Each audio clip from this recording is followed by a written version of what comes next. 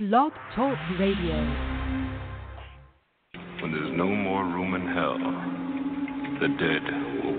You're a zombie. You're a zombie. Monster ghoul. You're a zombie. Monster ghoul. You're a zombie. Monster ghoul. You're a zombie. Monster ghoul. You're a zombie. Monster ghoul. You're a zombie. Monster.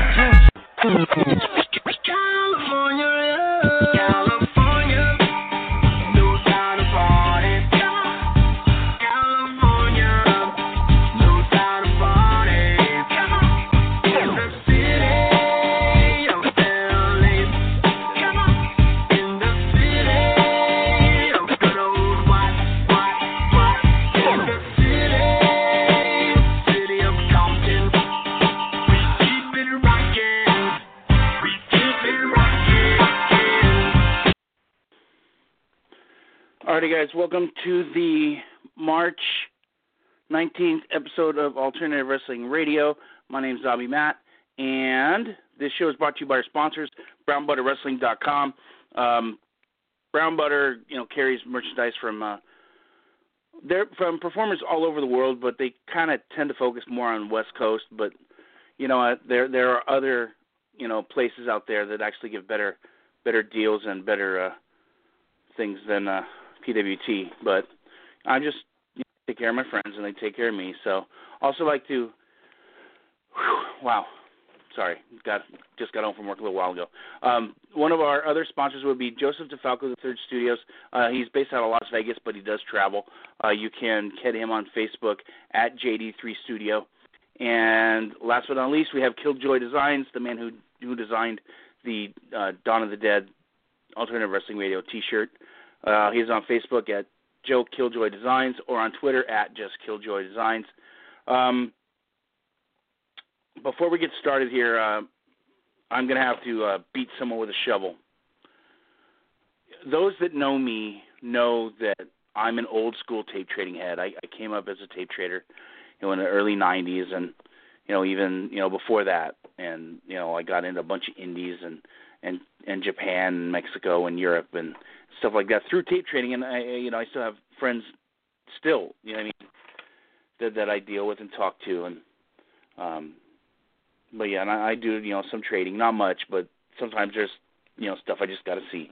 But there's a guy out there that has done people wrong. He's done people dirty. They've sent him DVDs, and he's reported as either not arriving or selling bootlegs or whatever, and reported them to PayPal and got his money back refunded while keeping the merchandise. That's dirty. Cody Young, I know you are on my friends list on Facebook. You are the Utah sign guy, and that is your Facebook URL. Dude, you're wrong. Okay, you're ripping people off. It's not cool, and this guy's a referee as well. So if you want to deal with shady people, I understand that, but this dude is wrong. Cody Young, you're a dick. You need to give people's money back, and you're messing with people that, that are good people that just try to get, footage out for others to see. You're a dick, dude, and that's why you get beaten with a shovel. But enough about me. I'd like to introduce a man that has just defected from the West Coast, a young man in the business, not in that long, the Phoenix Kid. Welcome to the show, kid. How you doing, brother? Pretty good, and beat that kid with a shovel. Like, literally beat that kid with a shovel. Yeah, sometimes you just got to get hardcore, and, it is what it is. No, I hear you. I'm totally 100% with you. Yeah, forget that kid, man. That's all I can say. I don't even want to give him any more press. Well, he's got stuff coming, so I'm going to stick it to him. Just because it's wrong, and, especially if anybody, really knows me, I came up as a tape trading head, and that the worst were people that, would rip other people off. It's wrong, because it's all about everybody seeing, what you can't see. And, kids we aren't lucky like you are right now with YouTube. You guys just go on YouTube and boom, it's right there. Us, we had to wait 2 weeks for, something to come, from across the country, and sometimes even outside the U.S. But, we're not here to talk about tape trading. We're here to talk about you, youngin. What made you decide to leave California or the West Coast? That's the fun thing. I was out of Washington for a little bit. Probably about a year. I was out of Washington. My Army time was done, so I just came back home and was like, "Yep, Texas, let's come back." Well, there you go.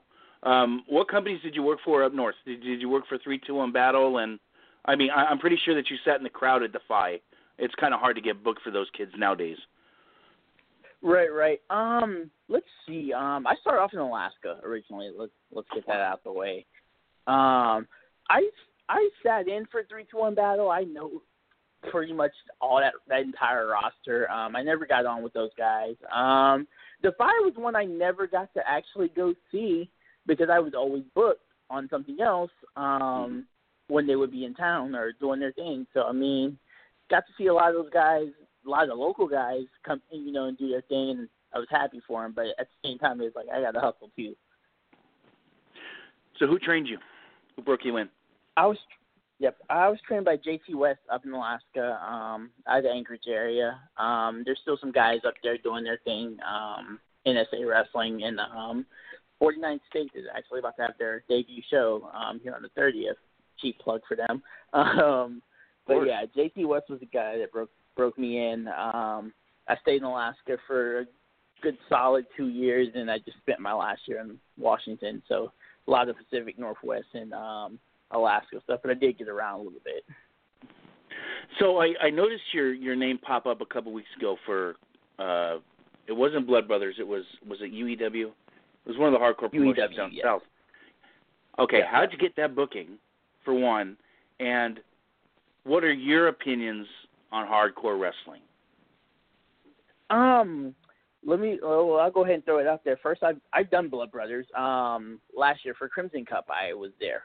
UEW was one of those ones I was trying to get from. As soon as my trainer was like, "Okay, you're good to travel and do whatever you want to do." UEW was one of those ones I tried to get on because I liked the hardcore wrestling. My first influences in the hardcore wrestling was like Hayabusa and Sick Nick Mondo, different stuff like that. The earlier Tournaments of Death before YouTube got super commercial and you can't get anything on there now. But I love hardcore wrestling. Hardcore wrestling's fun. Deathmatch wrestling is even funner. But at the same time, I get where people are like, "Oh, well, don't get pigeonholed into it and this, that, and the other." But in my opinion, I mean, it's still an art, still a skill. At the end of the day, the marquee still says wrestling. Mm-hmm. Now, people are right about being pigeonholed. Okay, it's true, and this is coming from a fan of 40 years. Okay, Drake Younger got lucky.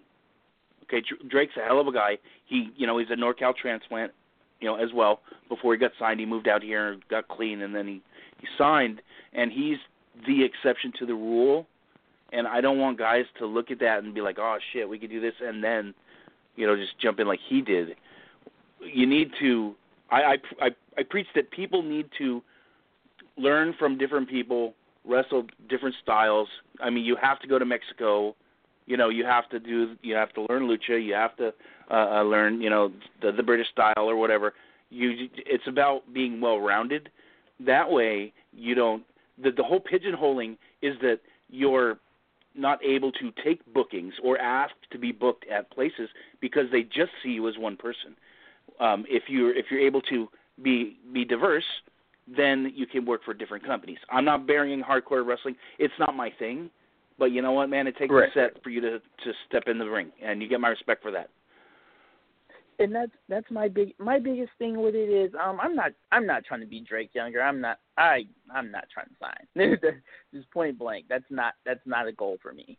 My biggest goal is to get out of the country and stay out of the country. There you go. Just kind of be a regular in Mexico or Japan. So I understand what my goal is, and I understand what my contribution to that style of wrestling is. At the same time, I can wrestle. You need me to wrestle a straight match. Most promoters know, hey, this guy can wrestle a straight match if we want him to. However, we'd prefer it if he does the hardcore stuff, just because we know that's gonna work in his favor too. like you said, learning the West Coast style in general of that SoCal style is really hard for me right now, being so young in the business and not something that I don't get to do very often. But it's a style that I'm starting to learn and starting to adapt to as I get to go out there more. And, now I'm in Texas, which I'm sure is going to be a way different style than I'm used to altogether. But I'm looking forward to it. And like I said, it's all about learning different things and incorporating those different things into whatever you're going to be the master of, or whatever you're going to say that's your craft, that's your style. Well, you've moved to the hotbed of intergender wrestling. It's really big in Texas with my girl Thunder Rosa, who's trained from out here. Yeah, she's a NorCal girl.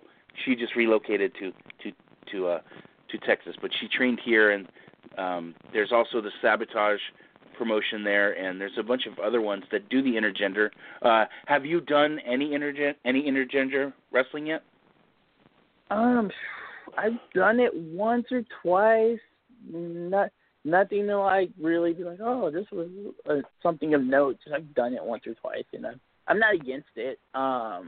There's plenty of females I wouldn't mind working in the future. I see no issue with it. If the female can go, then whatever. If she's like any other wrestling match, if she knows what she's doing, she's properly trained, let's go. Mm-hmm. Yeah, I agree. I'm turning the corner on it myself. For a long time, I wouldn't watch women. I just wouldn't.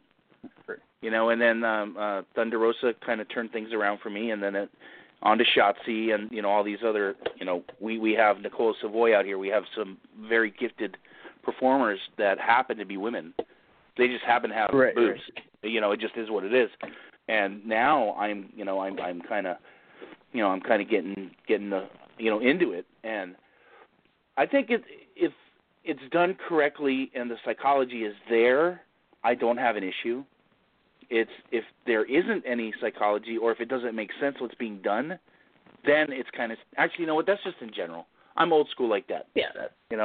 Where you're in there to tell a story and you're to entertain the fans, and it's not, it's I'm just a grizzled old fart. But I totally get that. Okay.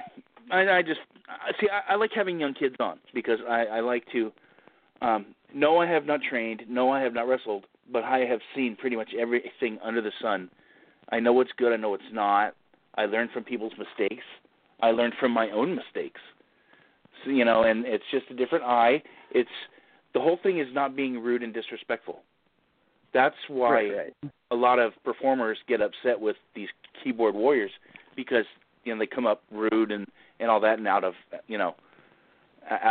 place. I'm not going to mention any names, but there are some performers out here that they hit me on Messenger after a match that I've seen of theirs the night before. And I give them honest critique. What I've seen, what's tight, what needs to be worked on, and it's a respect thing, but it's not out in front of the people, and it's not. It's not put on Facebook or whatever. It's it's personal and it's private. That way people learn, because everybody learns. I mean, I'm learning about you right now. And, I've got 190 podcasts under my belt, and I'm still learning. Right. But, this isn't about me. So we're going to get into plugs and whatever later on. But right. What promotions are you booked for currently coming up? Right now, I am taking a small break just to recover my shoulder. I did end up hurting it when I went to SoCal this last trip, and then I wrestled on it again. So I'm taking just a short break just to recover up enough to make my NorCal debut down in Ugwa for their History of Violence show. So that's going to be the crazy NorCal debut. It's also going to be a death match, so I want to be as recovered as humanly possible for that. And shoulder injuries take a minute, so I'm trying my best to let that rest. But it's been kind of annoying sitting on the side. I know about bum shoulders, bro. Take your time. Yep. You know, just take your time. I mean, you're not an old man like me with arthritis and everything, but, you know, you have to watch your shoulders because no matter what, you roll on them and you land on them, and you just got to be careful.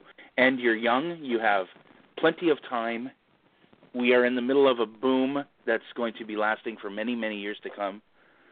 So you actually got into the business, you know, at the right time as far as on the independent scene. How's Mr. Trevino to deal with?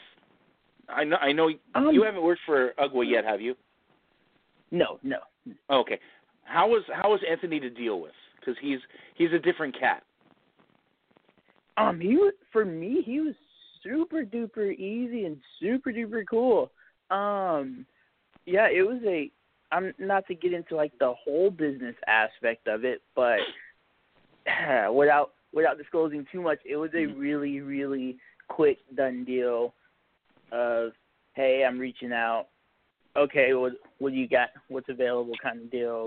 Let's make something happen. I'm interested. You're interested. Let's do this. I mean, there was no indie shenanigans going on. Anthony's taken it from, you know, a backyard fed to, you know, a legitimate group, you know, that runs the Ritz from time to time, but also runs in the backyard still, but it's legitimate, more legitimate. And I'm sorry, but his UGWA is the exception to the rule. Honestly, I've seen some pretty bad backyard stuff, and I mean, I don't even consider it, you know, backyard. They happen to run shows from time to time in a yard. It just happens. I mean, it's just like running a park. And that's totally the way I look at it.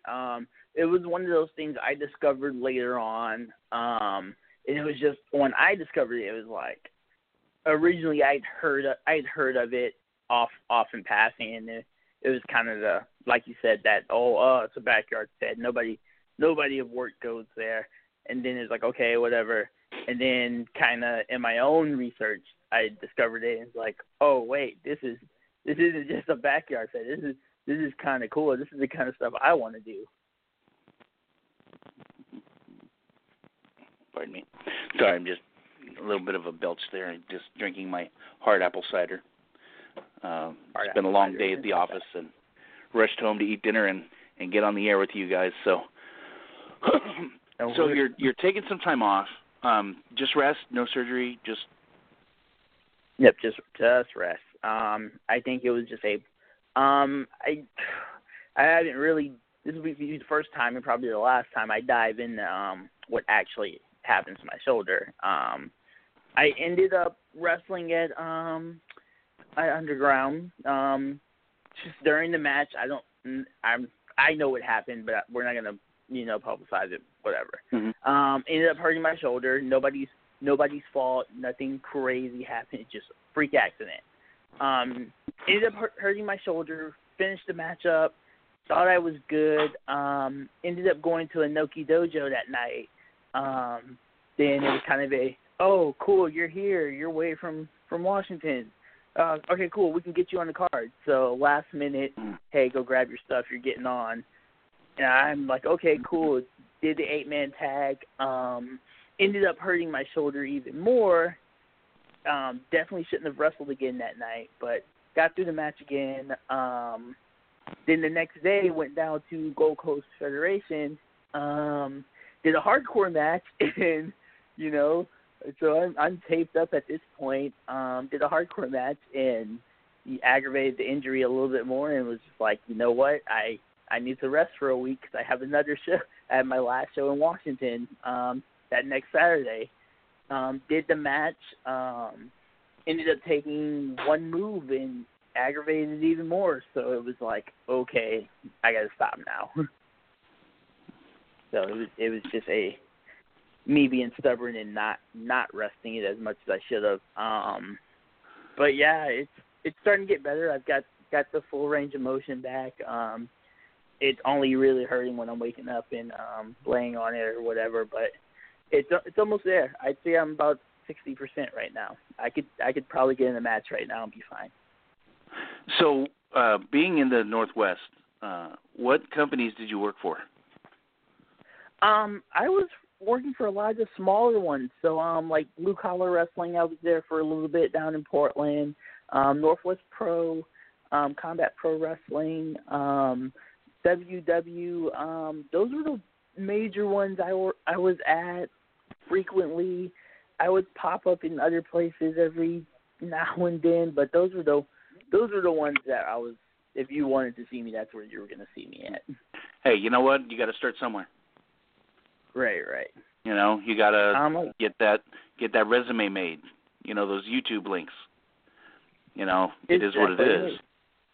Exactly. And the biggest thing for me was always about not being in the Pacific Northwest. So I would travel whenever I could. I did it. Like I said, I did a couple trips to SoCal. I wrestled in Vegas once. Went all the way out to West Virginia just to do my first death match. So yeah, it was a lot of it for me was just trying not to be in the area, even though I was based out of there. So it was a weird time for me. Why Texas? Texas is my home, and mainly I'm just coming back just to go to college. That's my big thing. Is I want to start college here very soon. Hopefully in the fall, if everything comes together the way it should. And Texas is just the best spot for me personally. So it was more of a personal thing than a professional let's wrestle thing. Mm-hmm. Well, okay, it's a hot spot. You know, there are productions all over. It's a hot spot. You know, it's booming. Well, I'm going to ask you the question that my wife insists that I ask all of my guests. Do you own any pets? No. Ugh, no pets. No pets? No kids that you know of? All right, well, that's good. No pets, no kids, none of that. Good. Good for you. Lucky you. I've got kids, I've got dogs, I've got a wife, I got a handful. But that's okay. Keep this up. I won't have much of any of it. So. No kids until I'm done with deathmatch wrestling. So what are you going to study in college? What do you want to do? What are you going to fall back on? I'm trying to get my major is going to be marketing with a minor in sports management. Be an agent. Smart guy. Yes. Very smart move. So let's get back to your training. How long did you train before breaking in? Were you a prodigy like Kurt Angle, 2 weeks and you're ready? No, I wish. Yeah, I know. We all do.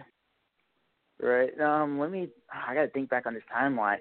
So I started training in November of 2014. I started reffing the following month, and I reffed all the way up until I debuted in my official debut as Phoenix Kid in March of 2016. Actually, tomorrow makes 3 years. And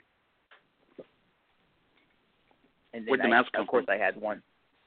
The mask was just something I kind of was like, all right, I know I want like some kind of fusion of a dragon in Phoenix, partially due to my heavy influence on Japanese wrestling, and part of it being Hayabusa being one of my bigger influences as far as actually being like, this is what I want to do, even though I don't wrestle anything like him, minus the death matches.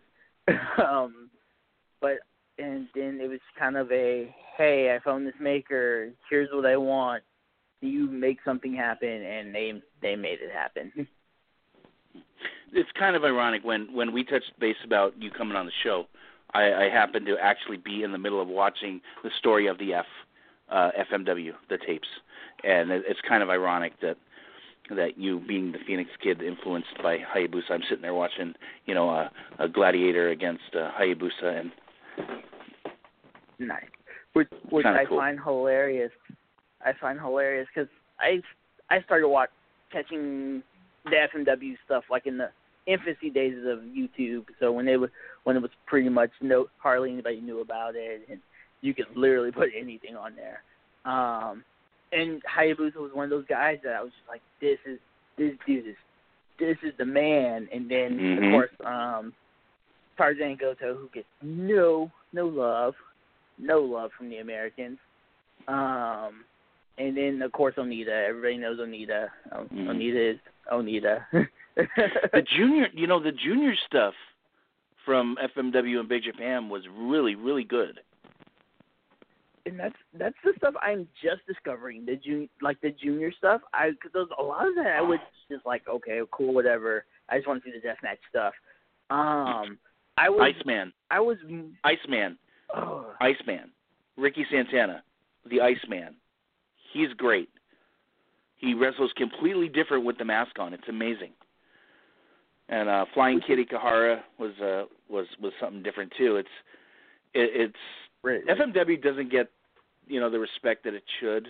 It's just because you hear about all the bombs and the explosion, the barbed wire death matches, but there's some really good wrestling too. Right. So other than Hayabusa, who kind of caught your eye in that late 90s hardcore scene? Sabu, of course, everybody points to Sabu. That's the general. Hey, you know what? He deserves it every bit. Let me drop a little Sabu story on you. If you remember, a little while back, he needed to have his hip surgery, and he was booked out here for APW against the Almighty Sheik or Joseph or of Warbeast, owner of PCW, and they were doing the Arab match or whatever, and it wasn't too good of a match because Sabu couldn't move. And he actually apologized at the merch table. I'm like, hey, bro, I got to see you. We didn't get him up here. He appeared some in Southern California, but we rarely got to see him up here. And I'm like, dude, you have nothing to apologize for. I'm just happy to see you. Right. It was an amazing thing.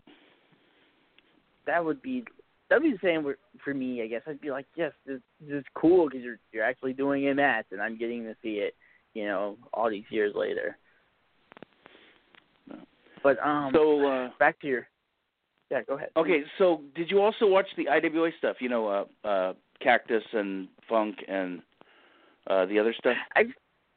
I've seen everybody's seen King of the Deathmatch '95.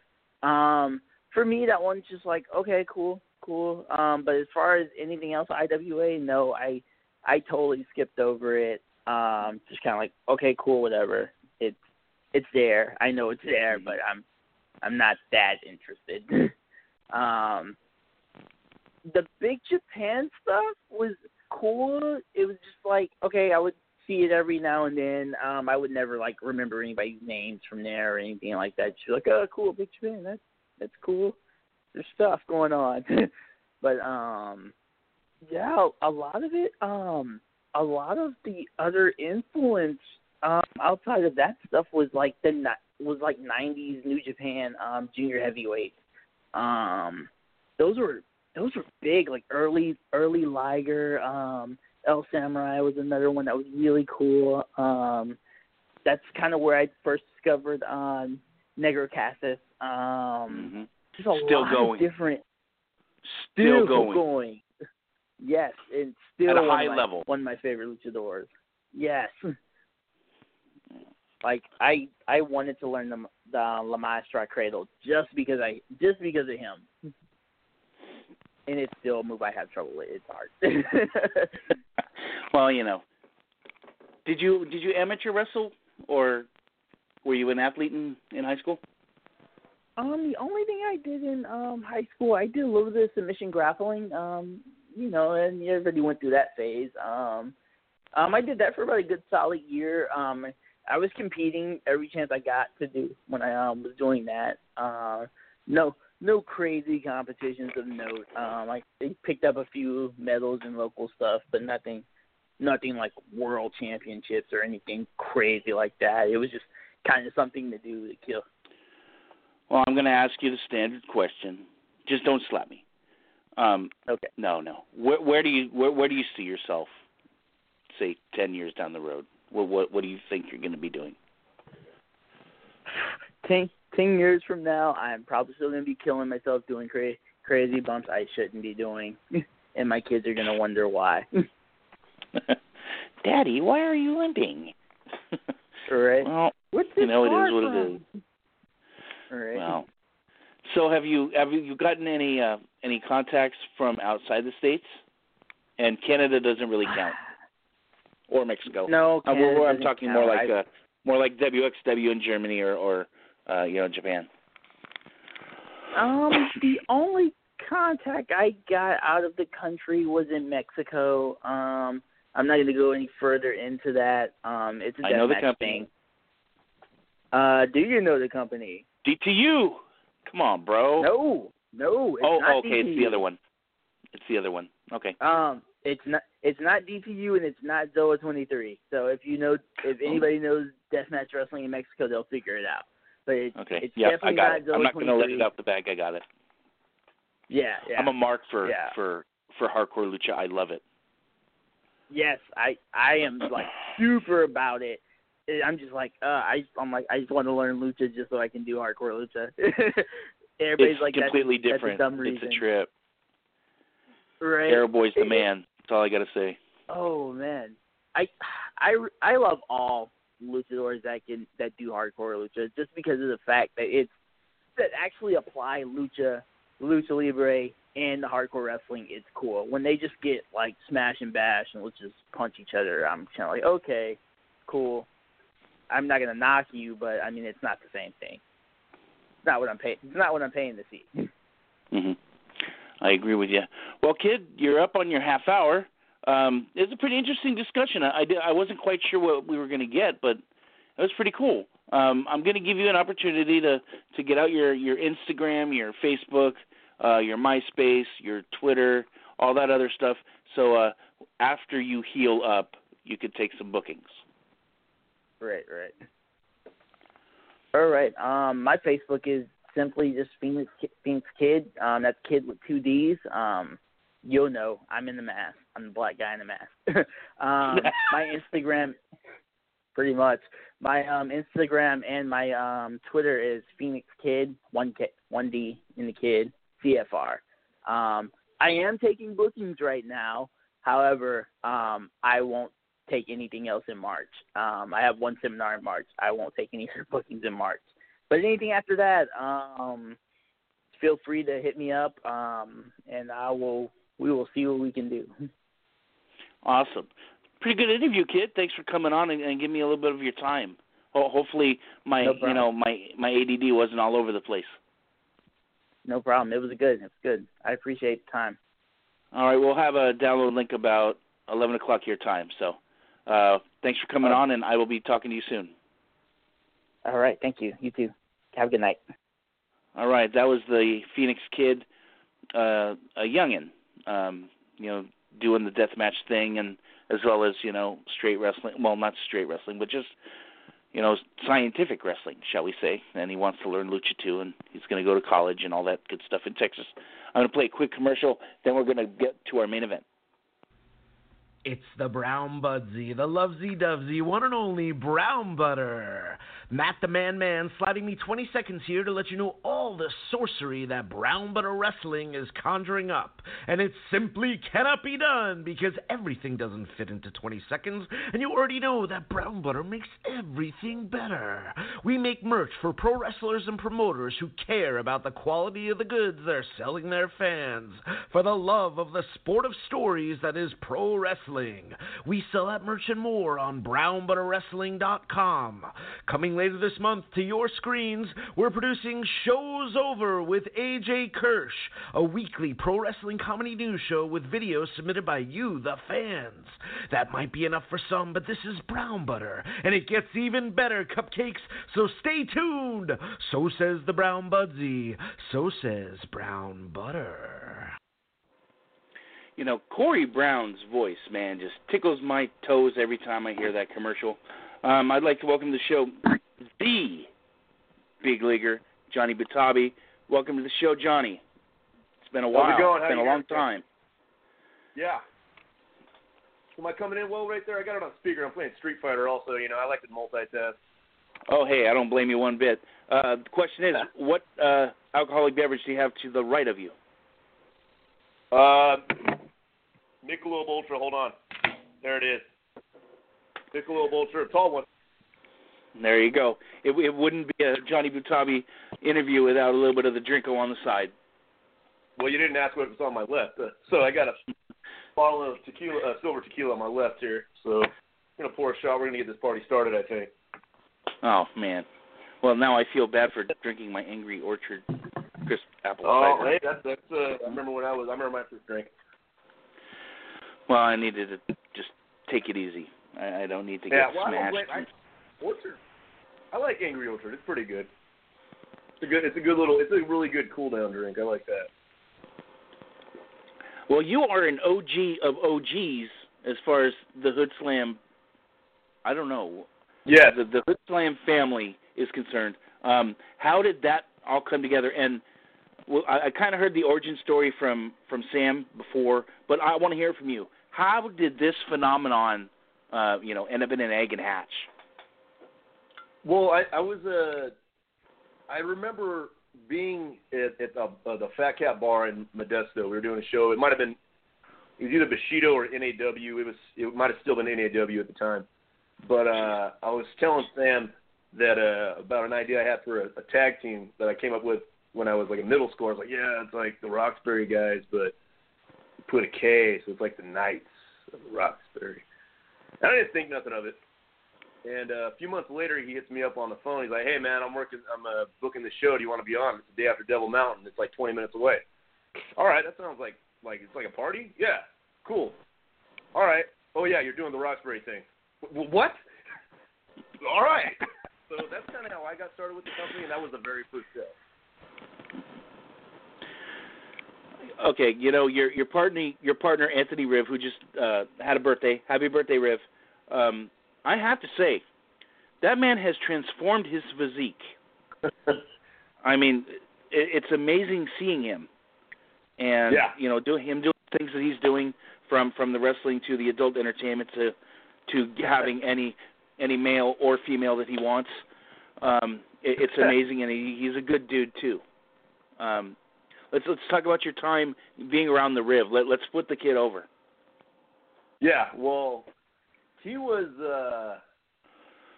I think it was about 2008.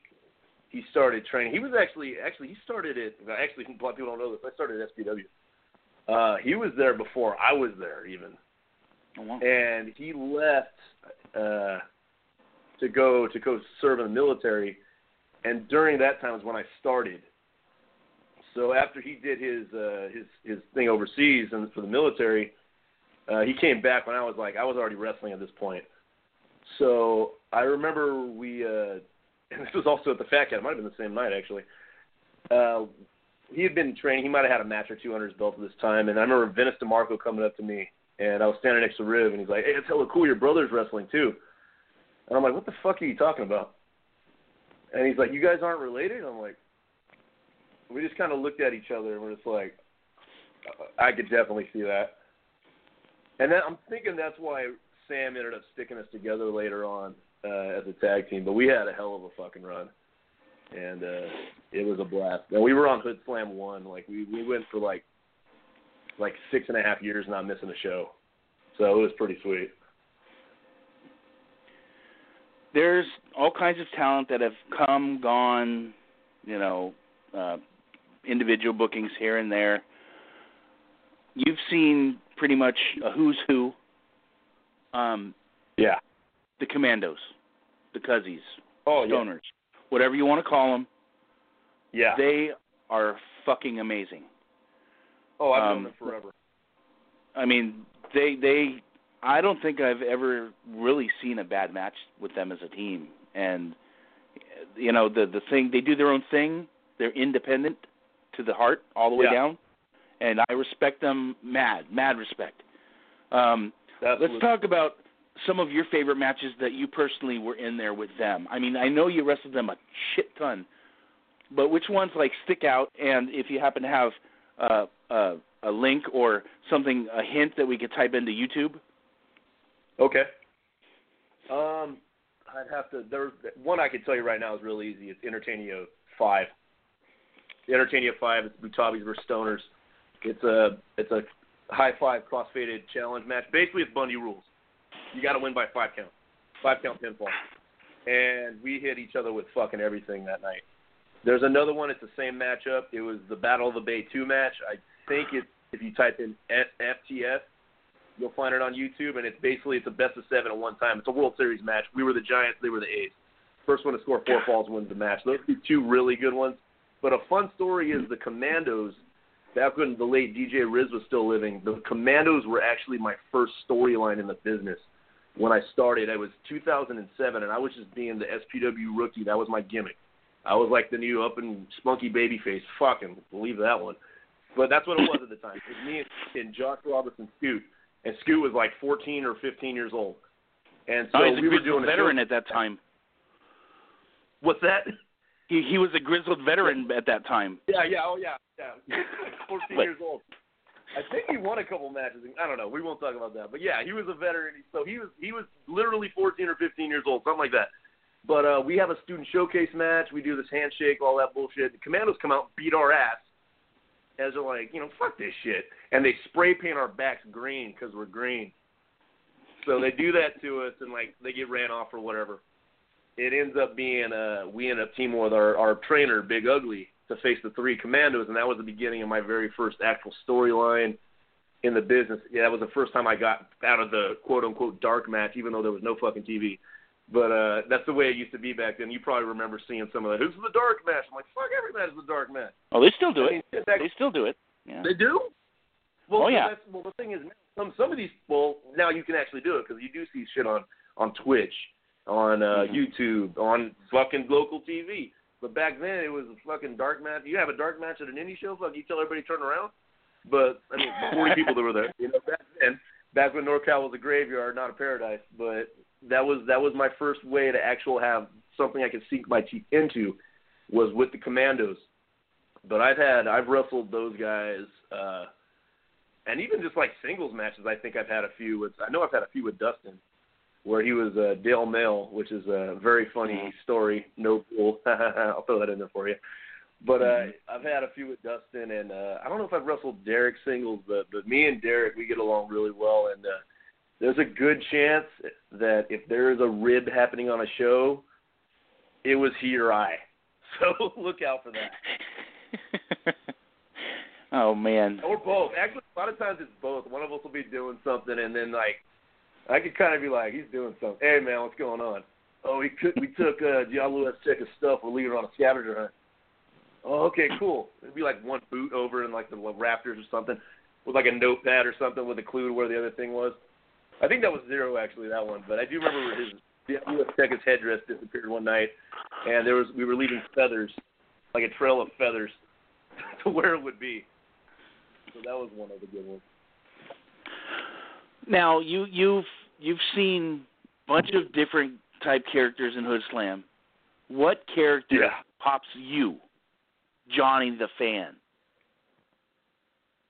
I gotta just say it's so fucking cliche, but Drugs Bunny. And even now, even though the character's been around for 7 or 8 years or whatever, like I remember when I first heard the fucking, because when it happened, Mikey was greener than goose shit. Mm-hmm. He was a year in, if that, I think, when he got handed it. Well, he was we had him be Drugs Bunny. It was Mikey J, and the rookie out of the boot camp. That was it.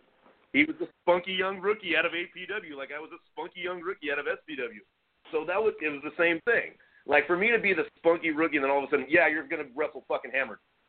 That's a pretty goddamn two extremes right there. So him being like, he's going to do this character, I'm like, that is fucking hilarious. I just popped on the name, and then they told me who's doing it. I'm like, okay, well, I mean, okay, let's see what he does with it. But that's going to get over.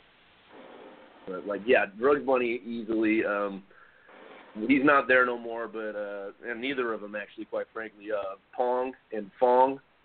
The team game over because it's fucking Angry Video Game Nerd and Francis. That's basically what it is, and we've made it in pro wrestling. And I always pop for that because I still watch the Nerd. And just the name Pissed Off Nerdy Gamer, that's a fucking brilliant name that someone came up with. Wink, wink. But I just love that shit too. Just the whole the whole creative, being creative with the whole Hood Slam thing is. people from the outside, they'll laugh and whatever, but it's pure genius. I mean, everything that for the most part, everything hits. There are some things that don't, but that is what it is. But there's brilliant stuff. That is the fail-safe we have. If it doesn't get over, fuck the fans. The show's for us. There you go. Well, if there's we will have complete stinkers that become classics because it doesn't matter if you like it or not. We did. That's the whole point. Like, we literally say, fuck you, this is our show. So if you didn't like it, well, you literally came to a show where we say fuck you. And you still get 1,000 people. Well, not so much. Yeah.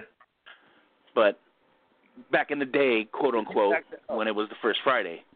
Let's kind of talk a little bit of business now that they've gone to every Friday. How's business? Better.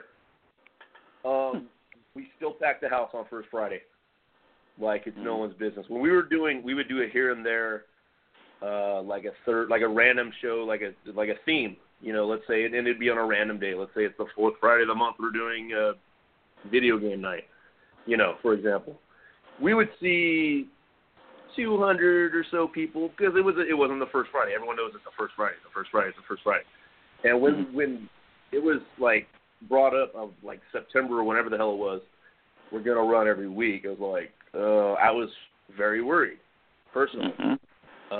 And there's been a lot of times when we've doubled the price. I was like, fuck, this is where it ends.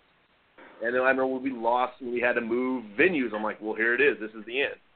And that was fucking 7 years ago when I'm thinking, well, this thing has run its course. But a lot of us, I'll get on the business, but I want to tell a story after that. A lot of, the business-wise, it looks like, I'm not on every show. I'm obviously not on Glam. Glam is doing great. I wasn't on Stoner U because it's a Stoner U show. I will be there Friday at the Oakland Metro Opera House for Hood Slam.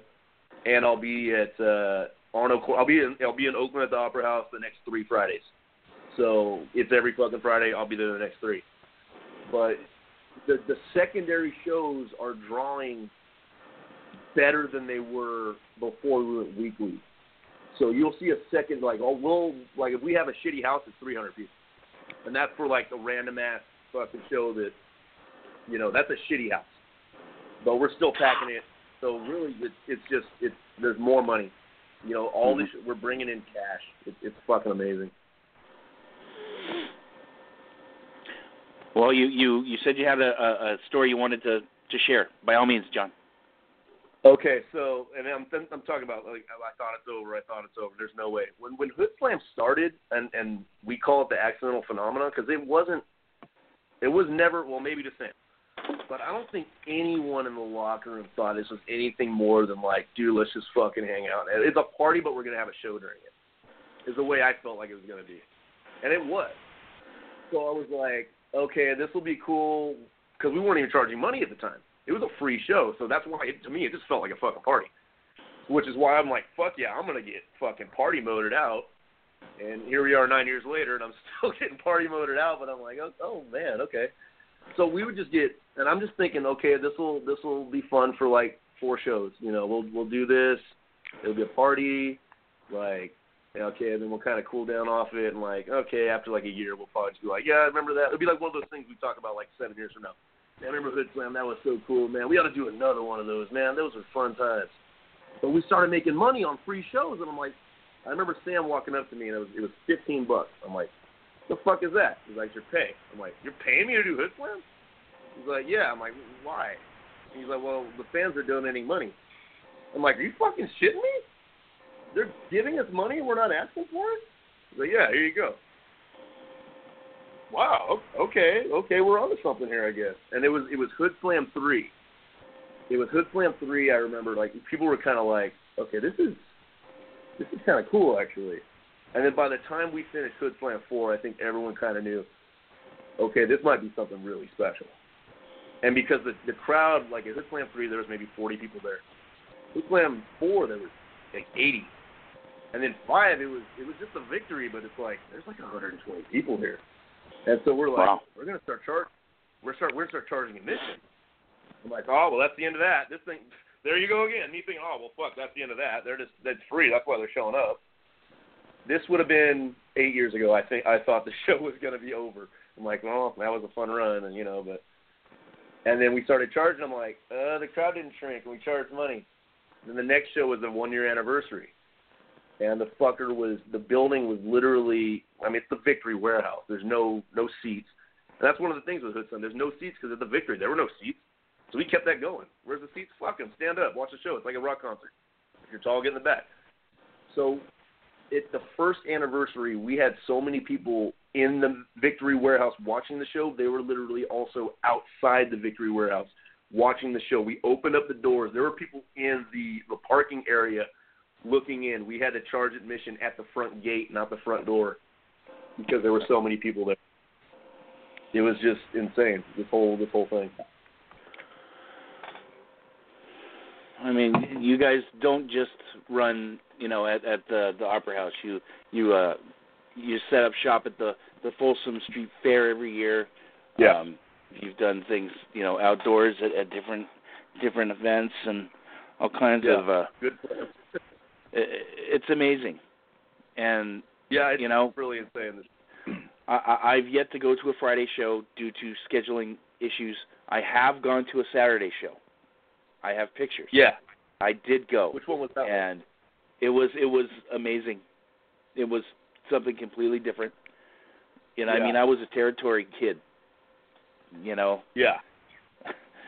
My first show was a '79 Battle Royal, and this was completely different, and it blew me away. I mean, I've followed you guys for years, and now with the whole Twitch thing, it's easy to go back and watch stuff, which is great for those of us that would love to go, but it just logistically can't work. You guys are on a whole different level, and I can't compare it to anything. Some people have compared it to Chikara, but Chikara's for more of a younger audience, shall we say? Yeah. And I mean, you guys really don't give a fuck, and I respect that. You get my respect because we don't. That's a good point. We've been told the business so many times. It's like, but we're making more than you. Exactly. We're not killing the business. We're not killing the business. We're killing your business. You're not making money. Well, we are. Like, I always like that picture, that gif of Woody Harrelson from Zombieland, like crying, wiping his tears with a fucking handful of money. Oh man, you fucking hurt my feelings. Oh man, I guess I'll just have to go fucking cry myself to sleep in my fucking arcade mansion I live in. So I guess I'll just do that. Exactly. I want to be like Plinko. It is what it is. Who the fuck is Plinko? Nah, I know. We can even talk about that later on if you want to do that. I was thinking about this interview. Let's go right there. The first time I saw you was at Hood, or was at Fog City. Had to be Devil Mountain. Fog City. Oh man, the other FCW. That's right. That's right. Yeah. I remember. I didn't realize it was like, Fog City Wrestling. And I remember seeing her brief. I'm like, oh, it's FCW also. Hey, maybe we'll get people to watch our shit without knowing it. Sweet. Fog City Wrestling, fun story. And I mentioned Larry Blackwell earlier. Larry Blackwell. He was actually the guy that got me my first booking with Fog City. So, and this is at Cauliflower Alley, 2009. I'd never met Larry. And this was back when, like, SPW and APW were kind of, stupid fucking indie heat or whatever. And I'd heard of Larry. I never met him, whatever. And I think he'd kind of heard of me. I was just coming up. And so we ended up, like, meeting there. And we did the what you want to call it, the tryout or whatever for the show, the Harley Race tryout thing. And I wrestled Bruce Biaoyin or Brian, the referee. Yeah, the referee guy. The referee guy. So we ended up pairing up in the ring. So I started doing my gimmick shit. I was doing fucking Harley Race, and I'm doing the goddamn yodeling elbow and shit in front of Harley Race. So, and Larry sees it, and he never met me, and we ended up connecting during that time, and we would kind of sat together like the banquets and bullshit, whatever. And he was like, I got this idea, like you do in the Yodeler, but I'm a mountain, right? You could literally climb the mountain. And he's like, yeah, maybe you want to come to San Francisco and wrestle me? I'm like, fuck yeah. So we did it with a tag team match. It was me. I was teaming with Corvus against him and Jekyll, and then we did the spot where he got knocked down in the corner or in the apron against the corner, and I yodeled and climbed him like the cliffhanger from fucking Price is Right. So that was Tremendous. like the whole reason I got booked at Fog City was so because Larry popped for that idea. And I was like, that's pretty cool. All right, yeah, let's do that. Well, what did you think of the Fog City product? I enjoyed myself, other than one match that I still get shit about. Tell me you don't know about it. Come on, dude. I've smoked so much pot in my life I can barely remember my wife's name. Good, thank God we don't have to talk about it. But I've enjoyed Fog City. I wouldn't say I had any like classics there, other than the one match we won't, the infamous classic. Ask Marcus Mack about it next time. Ask him about my match at Fog City up north. He'll know. Was that at Clear Lake? Yeah. Okay, I will ask him on the 30th. I will ask him on the 30th. There you go. It's good Lord. But yeah, I had a blast. I had an absolute blast at Fog City. It was a very Dom was great to work with, very easy. We had a lot of ideas that just never came to be. There was going to be something we were going to do, and I can't remember the name of the gimmick, but basically it was going to be Point Break, where we were going to be like the presidents or whatever. It was going to be like a kind of invasion like that, and like something I can't remember. Of course, it was like 9 years ago. But that was like one of the ideas that came up. I'm like, yeah, that was fucking fun, you know? We're going to do stuff like that. But Dom was super easy to work with, and, you know, it was a blast to go over there, and I had a lot of fun. It was a glorious time. I was there for Necro against Olafa. Oh, I was on that show, too. There we go. That match was insane. You know, and I remember partaking in Outside with Awesome Kong, that was quite cool, too. I don't know if I was out. I want to say Necro, didn't he, like, fire a trash can across the DNA Lounge and hit him in the head with it? Yep. If I remember right. Yeah, okay, I do. Wow. Hey, my memory's not too bad either. Look at that. I don't remember if Kevin Gill was the referee for that one or not. What's that? I don't remember if KG was the referee for that one or not. I don't remember. I had no clue. At the time, I barely knew KG, so I wouldn't have been able to point him out anyways. But I do remember there is one match of Larry giving me a splash, and KG's the referee, and he's just freaking out like he's selling it better than I am. Like, oh, goddamn, put it over, kid. But it's pretty good shit. So, how is it to where you're based in Atwater? So you have to drive up to Oakland, you know, 3 weeks out of the month. Do you take? Is that about as far as you go north, or generally? In other words, have you gone up to Oregon with the guys at all, or? I've been to Oregon. I don't generally. I'll be honest. I don't get out that much, and people are like, "Oh, you don't get out much." I'm like, "Fuck, I get paid." You don't have to. My front door. I don't have to. You know, you don't have to. When I was coming up, this area, I always like, man, it'd be really cool to have a show at Atwater one day or Merced one day. There's fucking 4 promotions that run 20 miles from my door now. I don't have to get out. So I've been like really, and I mean, you know, I would say blessed, but I mean, I've busted my ass too to make this shit happen. I mean, I'm not that I'm promoting, but I'm out there getting the word out. I'm like, hey, I know a lot of people. They'll come to the show if I'm on it. But Oakland is generally the farthest I'll go. I mean, it's my thing. It's like, why am I going to travel further to make less? You know, it's like, well, do you want to get looked at and signed? I'm like, why do I want to move across the country to make less? Again, why do I want to leave my arcade mansion to journeyman it over there and be told I can't be creative? So it's like, I mean, I enjoy watching the WWE product and all that shit. I was just watching it. SmackDown was great. I enjoyed the show. If I don't enjoy the show, I fucking turn it off. I play Street Fighter, which fucking, by the way, I am still playing here, by the way, but yeah, I hear that, so you know I'm not bullshitting. But anyway, I forgot I was playing. Fucking Ryu's got me Zangief's got me in a claw right now. I'm Ryu. But, it's just, I generally just go to Oakland, or unless we're going to, like, San Francisco. Summertime, I have a lot more free time. I'm more willing to travel because I'm just sitting on my ass. Like, I'll go to Vegas. I went to Vegas last year. Had a blast. Lost a lot of money. But I mean, I've talked to people from Oregon. When Hood Slam went up there, I want to say it was like last September or something. Some people from up there were like, "Are you going to be there?" I'm like, "Nah, I'm staying home. I don't want to be on the road for 30 hours and then go to work and practice the next day." It's like, nah, I'll stay home. But yeah, I don't get out too much. I mean, I'm always willing to listen, but like, it's pretty hard to peel me off my couch when I get on it. Well, I'll bust my ass, my 5, but.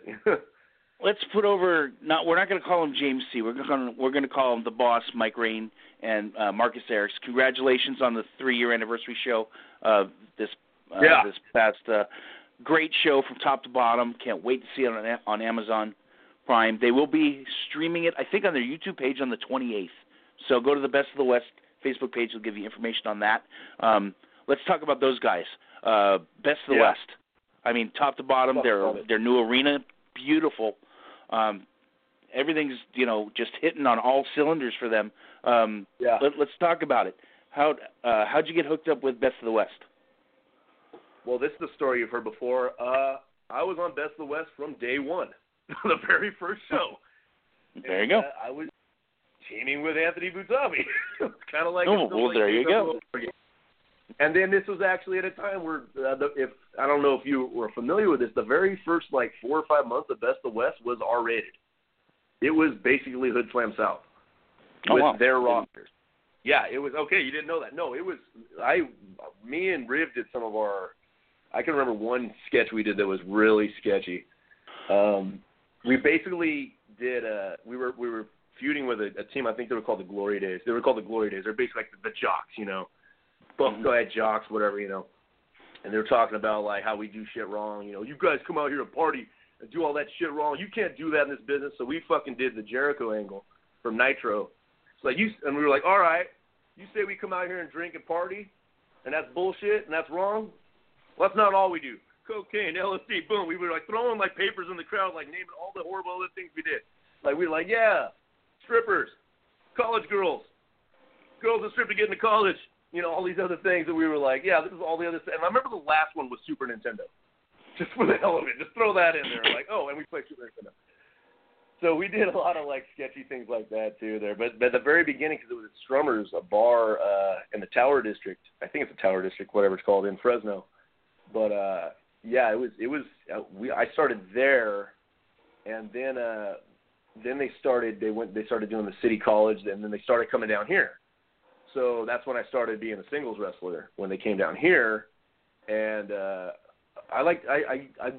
I'm taking a break from Best of the West, and it's nothing it's basically I'm coaching baseball and track and basketball right now, literally 3 sports.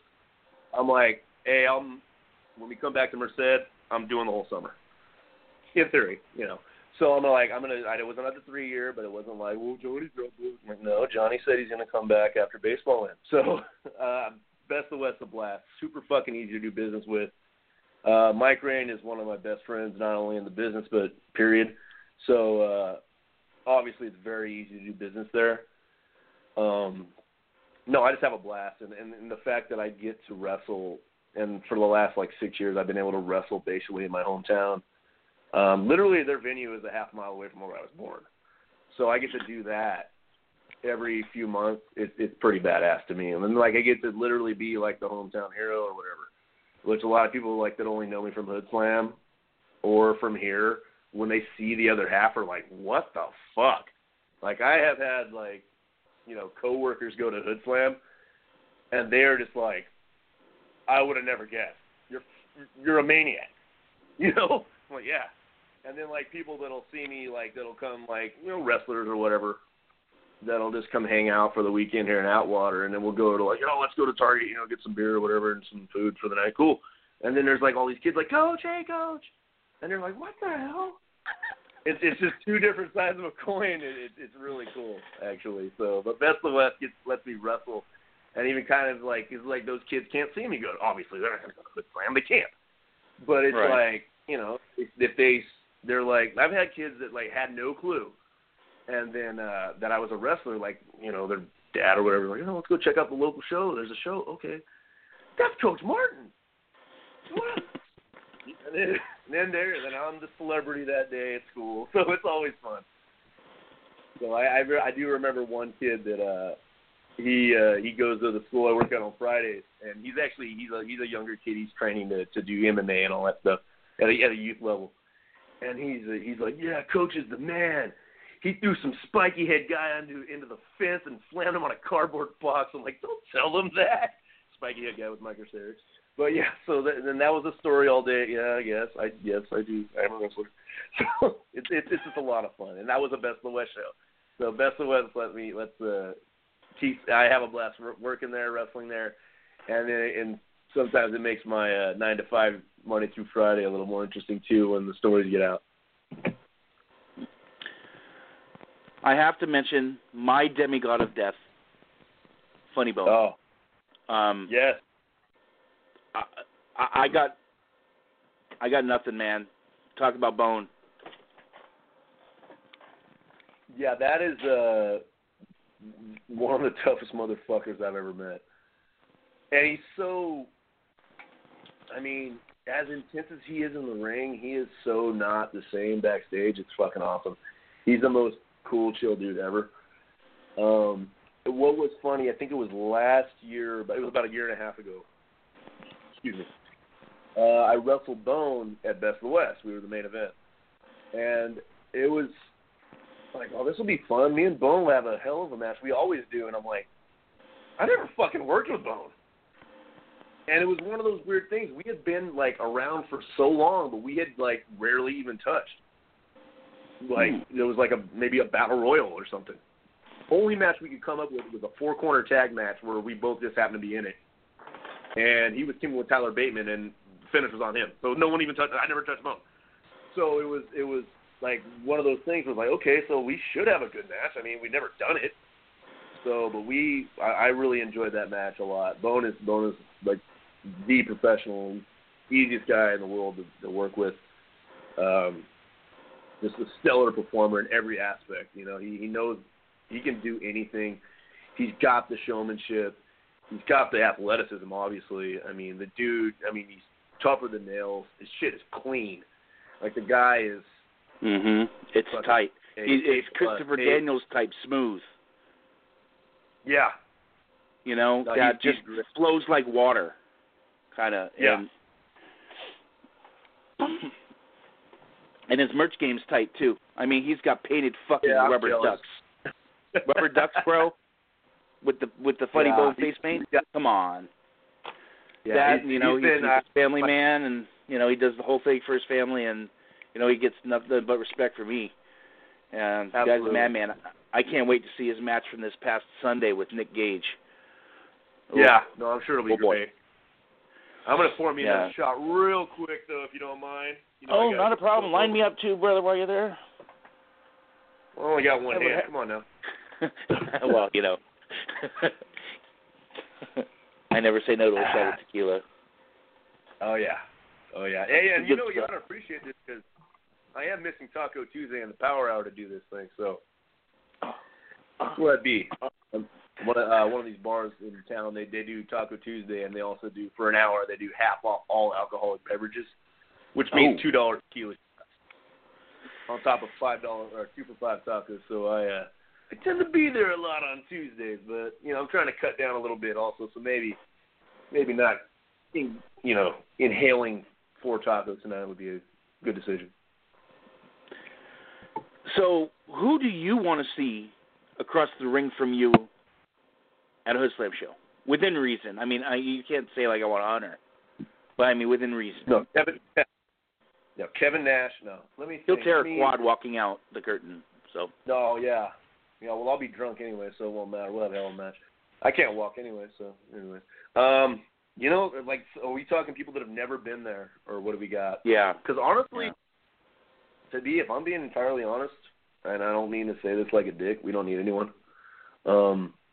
Like, it's nice to see people come through, but it's our characters have all evolved so much anyways that we could just recycle a match we did 3 years ago, and it's a new match. Mm-hmm. I honestly couldn't. Maybe only thing I would think of is maybe something. I'll tell you right now. Okay, Marty the Moth. I wrestled him a few months ago. I had never met Marty, and we had a match at CWA in Hillmar, which is another promotion, 20 minutes from my front door. It's just like one of those things. It's very convenient for me. My best friend literally lives 3 blocks away from the venue. So it's pretty nice. I wrestled him and never wrestled him before, and we had a great match. And I was like, man, this guy's great. You know, I mean, if he was part of the show, that'd be fucking awesome. I'd love to wrestle him there. If you want me to be honest, who I want to see across the ring for me at Hood Slam would be AJ Kirsch. One last time. There's one more time? Of those matches like that. One more time. One last. I don't think AJ's done. I don't think he's done. Maybe one of the is what I'm saying. I think he's got something. I think he's got something left. He's not done.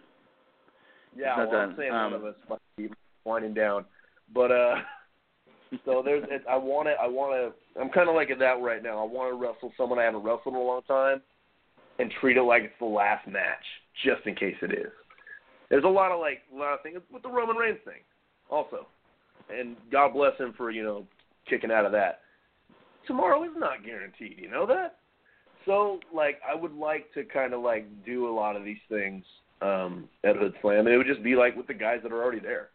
I have never once wrestled Anton Voorhees one-on-one. So there's one right really? there. Well, now that he's, 100% Hood Slam, he's kind of set his East Bay stuff aside, that may just happen. Yeah. So... Well, he's bald, though. I don't like those guys. So, no, I don't know. But still, that would be one of those things, like something like that. And I haven't,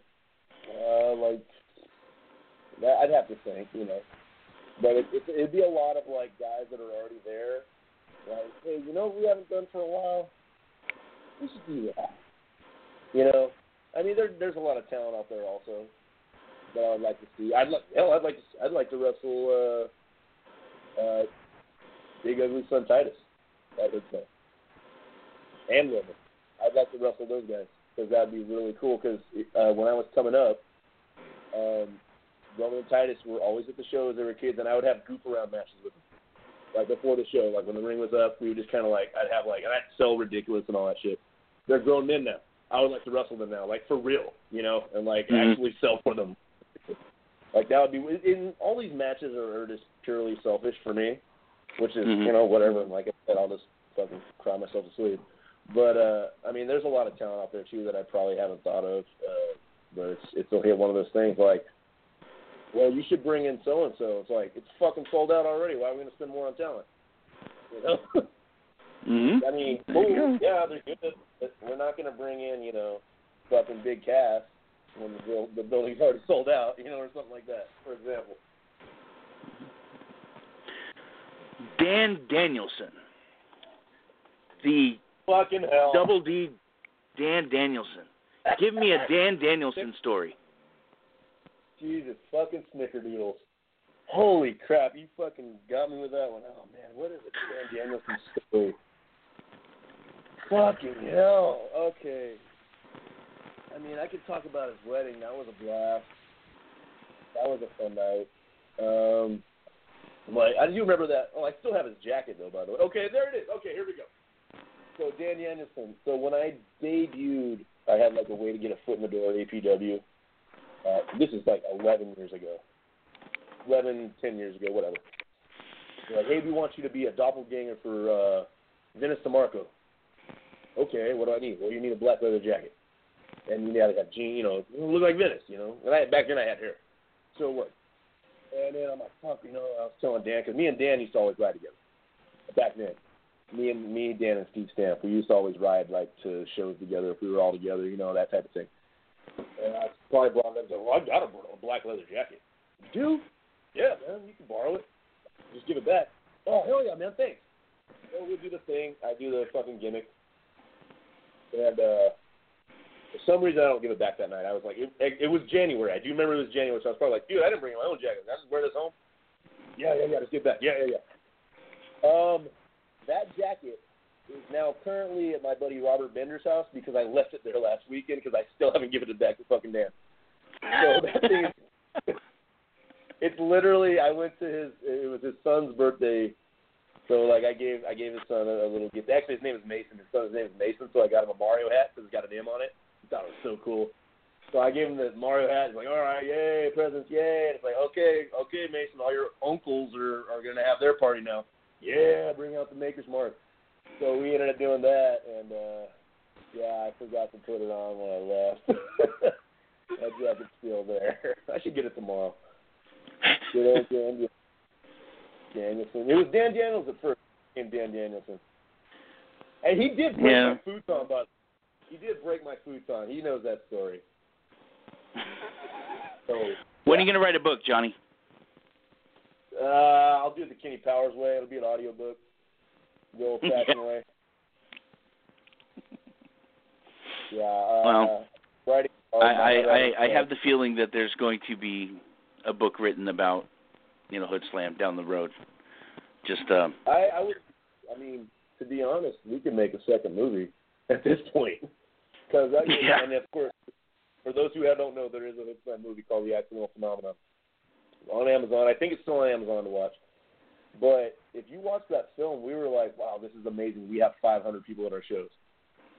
And it's like, by the time the film had all the interviews and all that was edited, cut together, all that, when it came out, the company had grown like double in size since then. So it was like, we fucking 500 now on our first Friday. It was just like, so there could literally be a second one. Which, if there's a book, cool. That'd be sweet. I hope I'm a part of that. I was only the first ever champ, so. I'm pretty sure that Mr. Johnston would not mind his pictures being, put into a book like that. He's a cool dude. Yeah. He's actually been on the show a few months ago. Mark's a good kid. Hell of an eye. I still, from time to time, will hop on YouTube and check out that Stoner U commercial that they filmed. It was just, amazing. Yes. Up on the Super Bowl one? Yeah, it's good stuff. Let's talk about Manny. He's just scratching on the NXT TV, and you're currently listening to him while you're playing WWE 2K19. That's true. It's a trip hearing him and AJ. It's just weird. But what about Manny? Did you think he would be something in the business? I never thought he would be in NXT, but he's got the ability, the looks, the charisma, and everything. Did you think that he would blow up the way he did? No, and I don't mean it like in a bad way, but like I didn't know he was on anyone's radar. I'm like, oh, he's good. He's really good. Like it wasn't to me. Well, then again, I only wrestled Hood Slam. I know Manny was getting out there all over the place, and so I'm like, yeah, he's fucking solid. He's great, really good. Oh well, look, he's Stoner U kid, of course. Everyone there is good. So it wasn't like, to me, it wasn't that Manny stood out, above, head and shoulders above anyone else. It was that everyone was fucking good. But I'd been in the ring with him a couple times, and I was like, yeah, he's fucking solid. He's having great matches, and he's having, but he's so early on, and he was so early on that, no, I didn't even, consider it. It wasn't like, when he got on, I'm so fucking happy for him. That's fucking awesome. But I just had no clue that he was getting those kind of eyes on him. But, it's me. I'm so fucking oblivious to most things anyways. Because I live here in Outwater. I don't know what's going on in Oakland right now. They're probably training right now. I don't know what's happening there. So I'm just out of a lot of loops. I just kind of do my thing. I show up on Fridays. I have fun. I have a few drinks with my friends. I have a good little match, and, that's what I do. But for Manny to get, when I heard about what was going on with the Greatest Royal Rumble, I'm like, you got to be fucking kidding me. He's going to be on fucking pay-per-view? I'm watching. I went home and fucking watched. I remember my lunch break that day. I didn't eat. I went home because it was airing at what was it? It started broadcasting 8 a.m. or something. Yeah, on a Friday. Yeah, on a Friday. It was a Friday for sure. I know it was a Friday. Or maybe that was the Greatest Royal Rumble. Or Crown Jewel. Whatever it was. But one of those, I just went home. I watched it on my fucking lunch break. I was like, I got to fucking do this. So, but for him to do what he's doing is fucking amazing. And he's gonna make it. I have no fucking doubt. It's not one of those things let's see how that goes. Because you see people, where it's like, okay, well, let's see how they do. It's like, with Manny, it's like, yeah, he's gonna fucking do this. Like he's really good, and he shouldn't be yet. And now he's over there. He's gonna get better. Mm-hmm. You know, so the sky's the fucking limit. I think he's gonna get whatever he wants out of this business. Personally, be it there or elsewhere, he's gonna have a fucking blast. So props to Manny. And which leads me to another little funny story because, and believe it or not, it's a bit of a rib that involves me and Manny. I don't know if you know this one. So we're doing a show about 2 years ago, something like that. And it's at Knightson. It's the ones we were calling Beach Slam, but they were just like the Hood Slam. There's outdoor Hood Slams at like a bar. And I get there, and they're very, even for Hood Slam, this is like as low-key and back as can be. It's a fucking, there's a barbecue grill like 20 feet from the ring, and there's a guy doing burgers and hot dogs right next to the ring. When you buy a ticket, you can make pass through the line, get some potato salad too. That's how chill these shows are. And it's outdoors, you know. AJ's sitting next to like a freaking RV, like calling commentary. It's everyone's sitting in lawn chairs on the grass. That's how low key these shows are.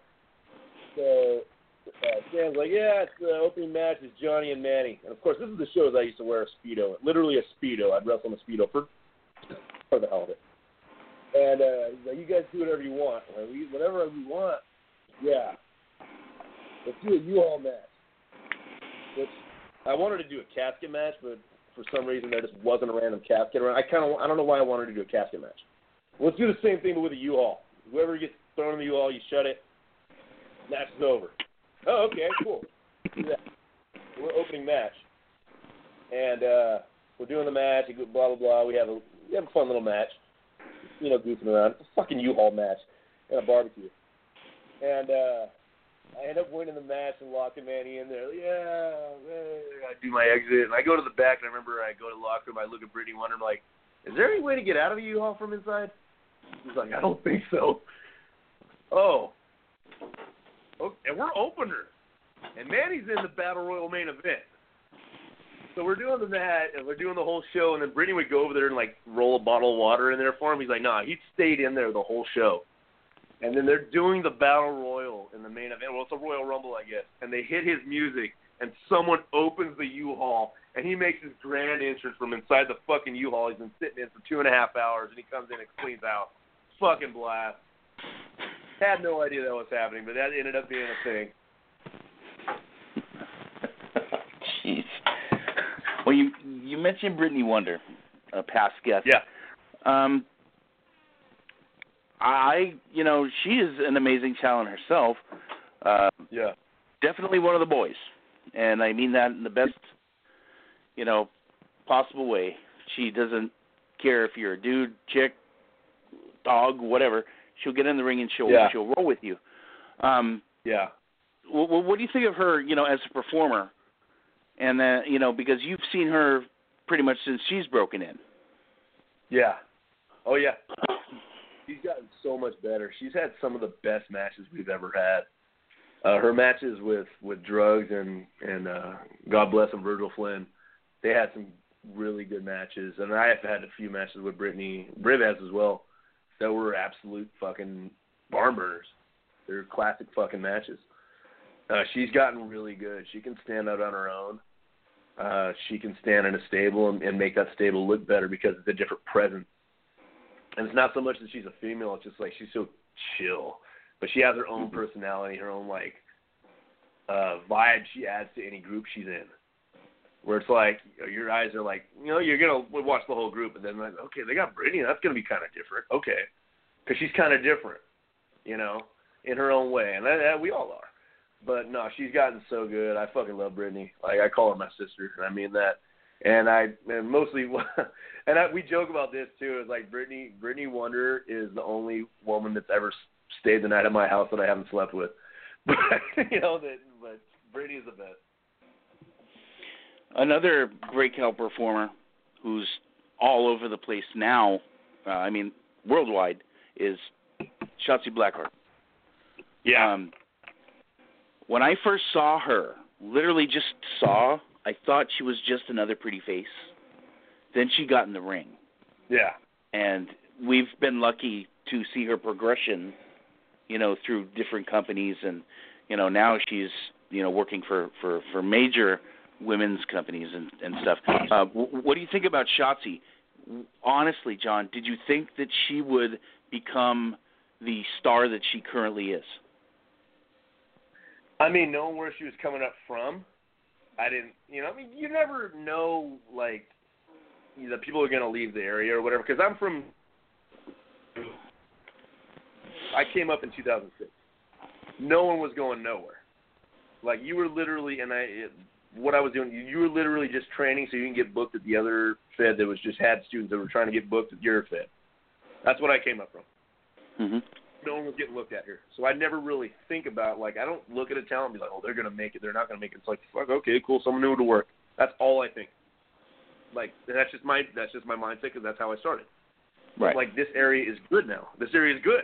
Like, there's talent getting picked up from here, and it's like a mind blower. I never really thought anything about, in a way, I didn't think about that at all about Shotzi. I'm like, oh yeah, she's okay. Well, fuck, she's having great matches too. She's a great look, But yeah, she's doing amazing things, and she's fucking hilarious too. She is. But, no, she's good. She's good people too. Yeah, she's a great role model for young girls. Everybody. She did pants me like 10 times outside the Oakland Metro. I was like, fucking hell. Oh, man. Well, we're I'm getting the go home sign from the wife. I guess she wants to watch TV. So let's get out some plugs and your Brown Butter page. I'm assuming you have a Brown Butter page, don't you? Yeah, it's there's only the one shirt on there right now. The I'm a Chugger shirt, which for everyone listening, it's I'm a Hugger, but with a C on the whatever. It works. Hey, it works. Hey, people seem to like it. So there's that piece. I do have my own stuff that I kind of do on my own. Like I said, I don't really escape this area too much by design. I do have my big leaguer caps, my ball caps. I was thinking about doing some other things, but we'll see about that. As far as plug, Facebook, don't bother. I'm not going to add you. Instagram, follow me on Instagram, though, at Johnny Butabi, no space, just one solid word, Johnny Butabi with an H, 2 N's, Y. Butabi like the Roxbury, same movie, great movie.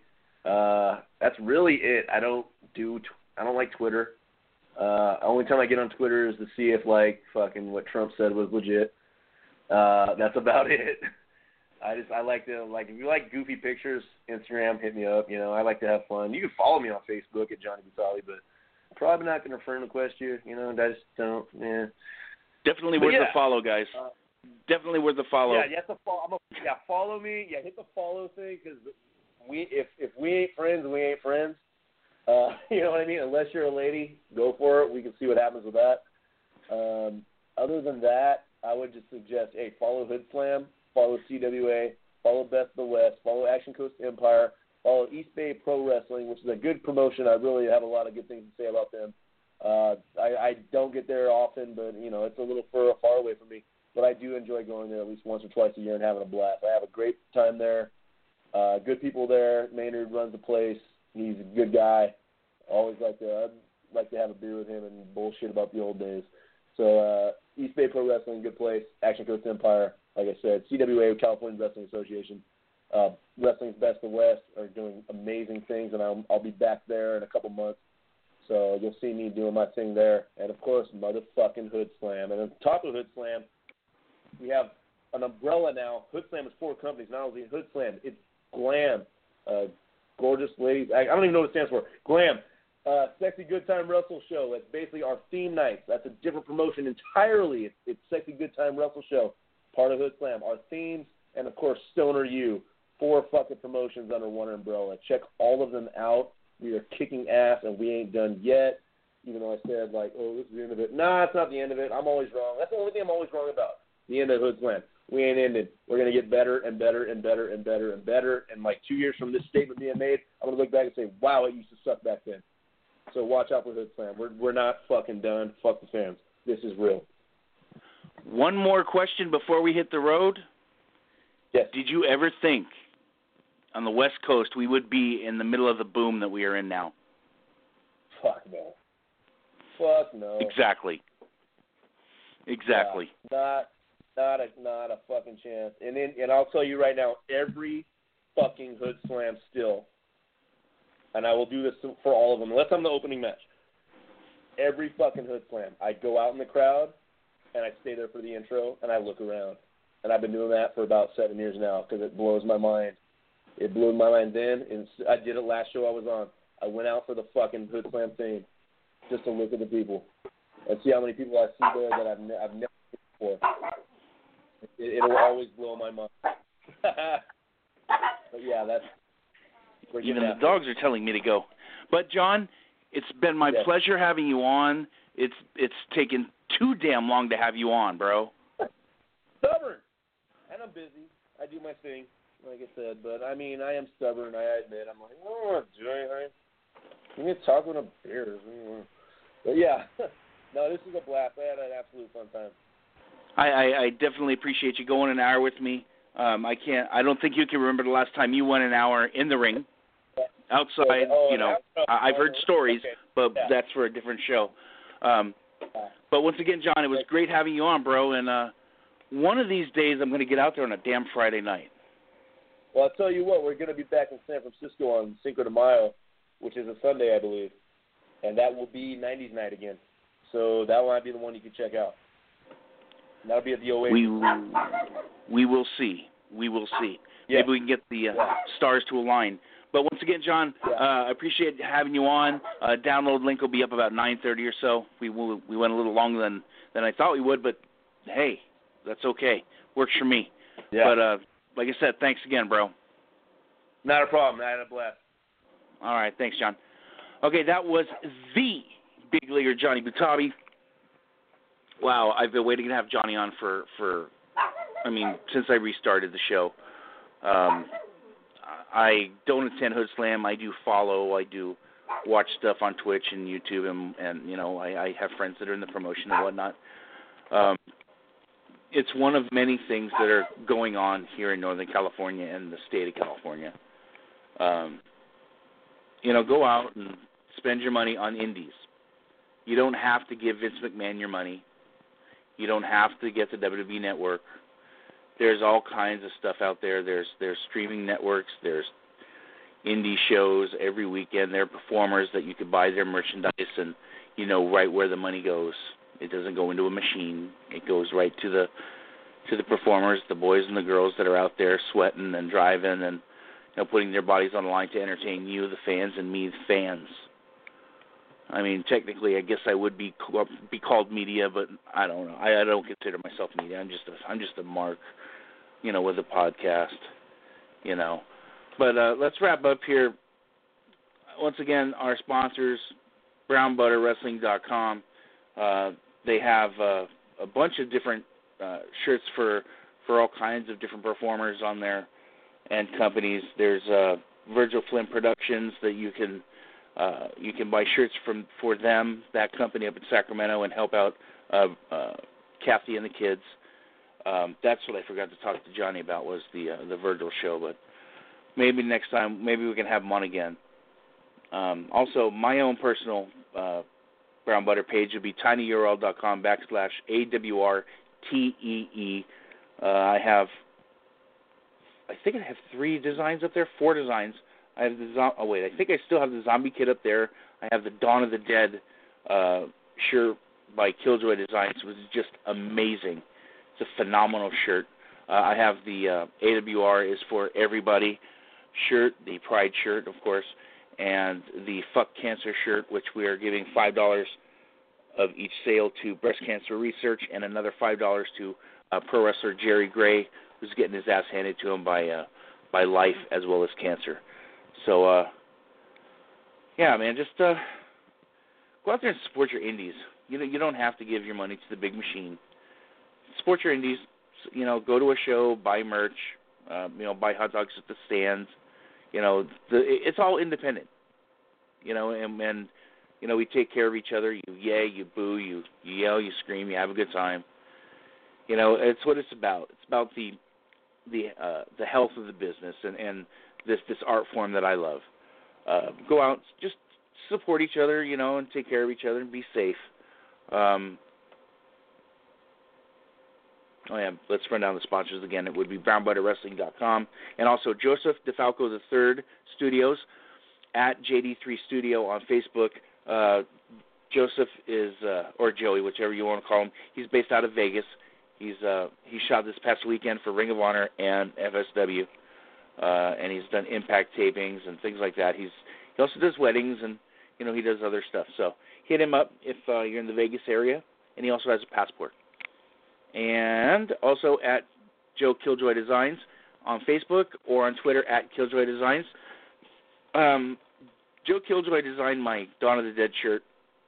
It's an amazing piece of work. It's phenomenal. It sums me up. I obviously, by the nickname Zombie, I'm obviously a Zombie fan. I'm a George A. Romero disciple. And it also, has my podcast name and all that stuff on there. But Joe Killjoy does really good work, and he's inexpensive. And he's Hood Slammer. He lives in the city. He's local. He's a good kid. Hit him up. There are other designers out there that are very good. They charge a little more, but what the hell? I'll put you over. West Coast Designs, flyers and T-shirt design. He's really good. Jeremy Tate up in the Seattle area is really good too. He leads the league in most designs on PWT. Yeah, dude, just go out and support your indies, and I will talk to y'all later.